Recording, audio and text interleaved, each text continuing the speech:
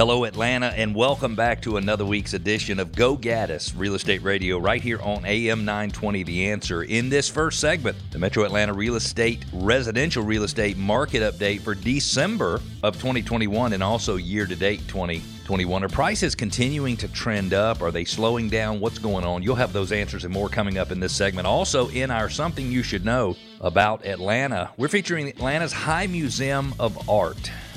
Place I love. I don't remember if it's the Academy or the Alliance Theater. I don't remember which is which there, but I went and saw Driving Miss Daisy in the little 50-seat theater many years ago. In fact, it's been a while since I've been there. I needed to get back there. And then can you imagine learning after the fact, after you'd lost a buyer, that it was the condition of your garage that caused them not to want to buy? My name is Cleve Gaddis, and you're listening to Go Gaddis Real Estate Radio, where we help listeners go from real estate novices to experts so home selling and buying can be done with total confidence and without all the worry that's typical with life's biggest investments. We don't want you to learn anything at closing that you should have learned before. We want to connect with you. Don't forget, go to GoGaddisRadio.com, GoGaddis Radio.com. You can ask questions, make comments, push back, share ideas. Request your neighborhood be featured in our Neighborhood Spotlight coming up in the third segment of the show. And you can also subscribe to our podcast. We love podcast subscribers, and we're available on all major podcasting platforms. That's easy for me to say, podcasting platforms. It's GoGaddisRadio.com, GoGaddis Radio.com.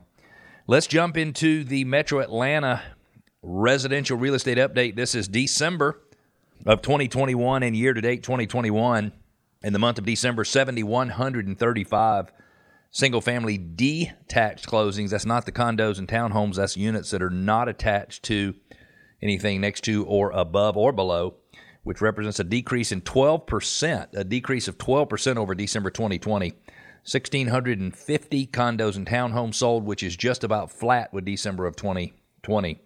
Average sales price for the month of December, single-family detached, $421,000, which is 18% higher than December of 2020. You heard that right, 18%, 18% higher. Single-family attached, the condos and townhomes, average sales price $344,700, which is up 15.6% over December 2020.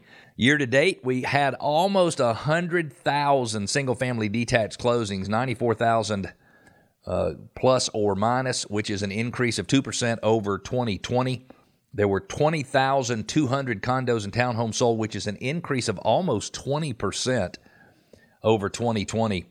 If we take a look at average sales prices, year-to-date, the average sales price for single-family detached, $402,800, which is an increase of 20% over the prior year. If we are 20% up in single-family detached pricing through the end of the year for the entire year, but we're up 18% in December, that means the rate of increase is starting to slow. So it's not that homes are not appreciating in value, it is that they are starting to appreciate a little bit more slowly.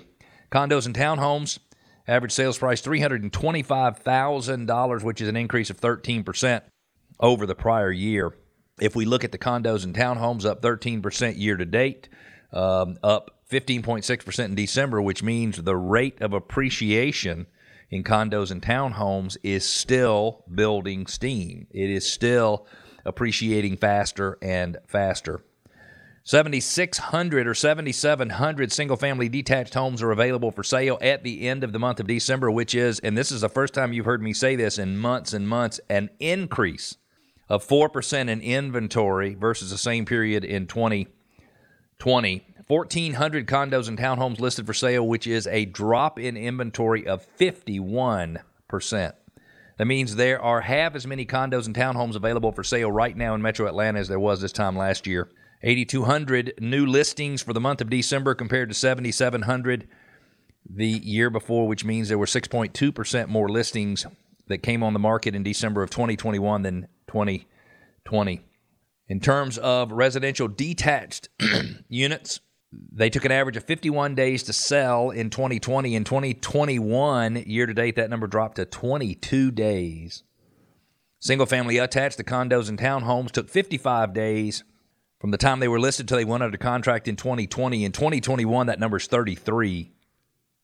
33 days. Multifamily units, that's duplexes, triplexes, and quadruplexes, went from 42 days on the market in 2020 to 29 days on the market in 2021. If you take lots and land, they're all about the same. They went from around the 190 range in 2020 to about 190 days in 2021, which means if you have a lot or just vacant land or a farm or something like that, it'll take you probably in the 150, 60, 70, 80 days, something like that. So just giving you a little comparison this year versus last year. If you have any questions, Atlanta, and you want to know how this market today affects you and the value of your home, give us a call, 770-497-0000. In our Something You Should Know About Metro Atlanta, in fact, somebody asked me the other day, why do you do those segments? Aren't you a real estate show? Shouldn't you stay focused on stuff that affects real estate values? And I said, yes. And that's exactly why we do a Something You Should Know About Metro Atlanta, because we believe the average resident in Metro Atlanta doesn't know as much about the city as they should. Many people who live here are not from here. They've moved from the West or from the Midwest or from the Northeast or from Canada or wherever they've moved from.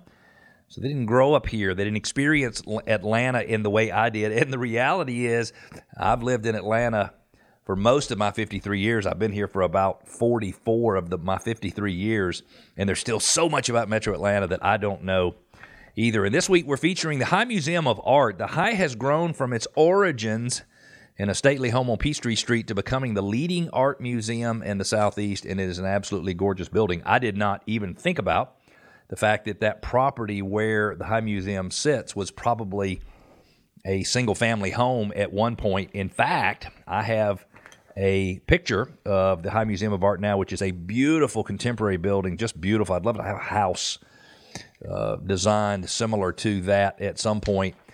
But if I look back all the way to the early 1900s, I have in my hand a picture of the home that sits on the property where the High Museum of Art sits today. It is a stucco home. It's a very European look. It has balconies on the top floors facing the front and has a full set of concrete steps running from Peachtree Street all the way up to the front door. If you are interested in seeing these, the way you can do that is very simple, is you just need to go to our Facebook page, which is Go Gaddis Real Estate.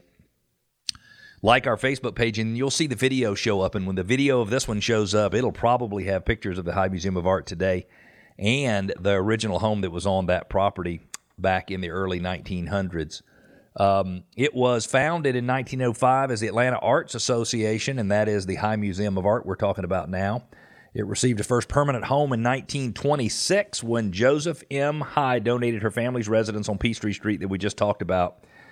In 1955, the museum moved to a brick structure adjacent to the original house. The Atlanta Memorial Arts Center opened in 1968 with the High Museum of Art at its center. The High has an extensive anthology of 19th and 20th century American and decorative art, significant holdings of European paintings, and a growing collection of African American art. The High is also dedicated to supporting and collecting works by Southern artists. There are several events each week, and many that go on monthly, such as Friday Jazz, which is every third Friday each month. On that third Friday, you'll enjoy music and drinks and art. And each month they feature a different style of jazz, from straight ahead to free jazz, bebop to swing, and more. It's interesting.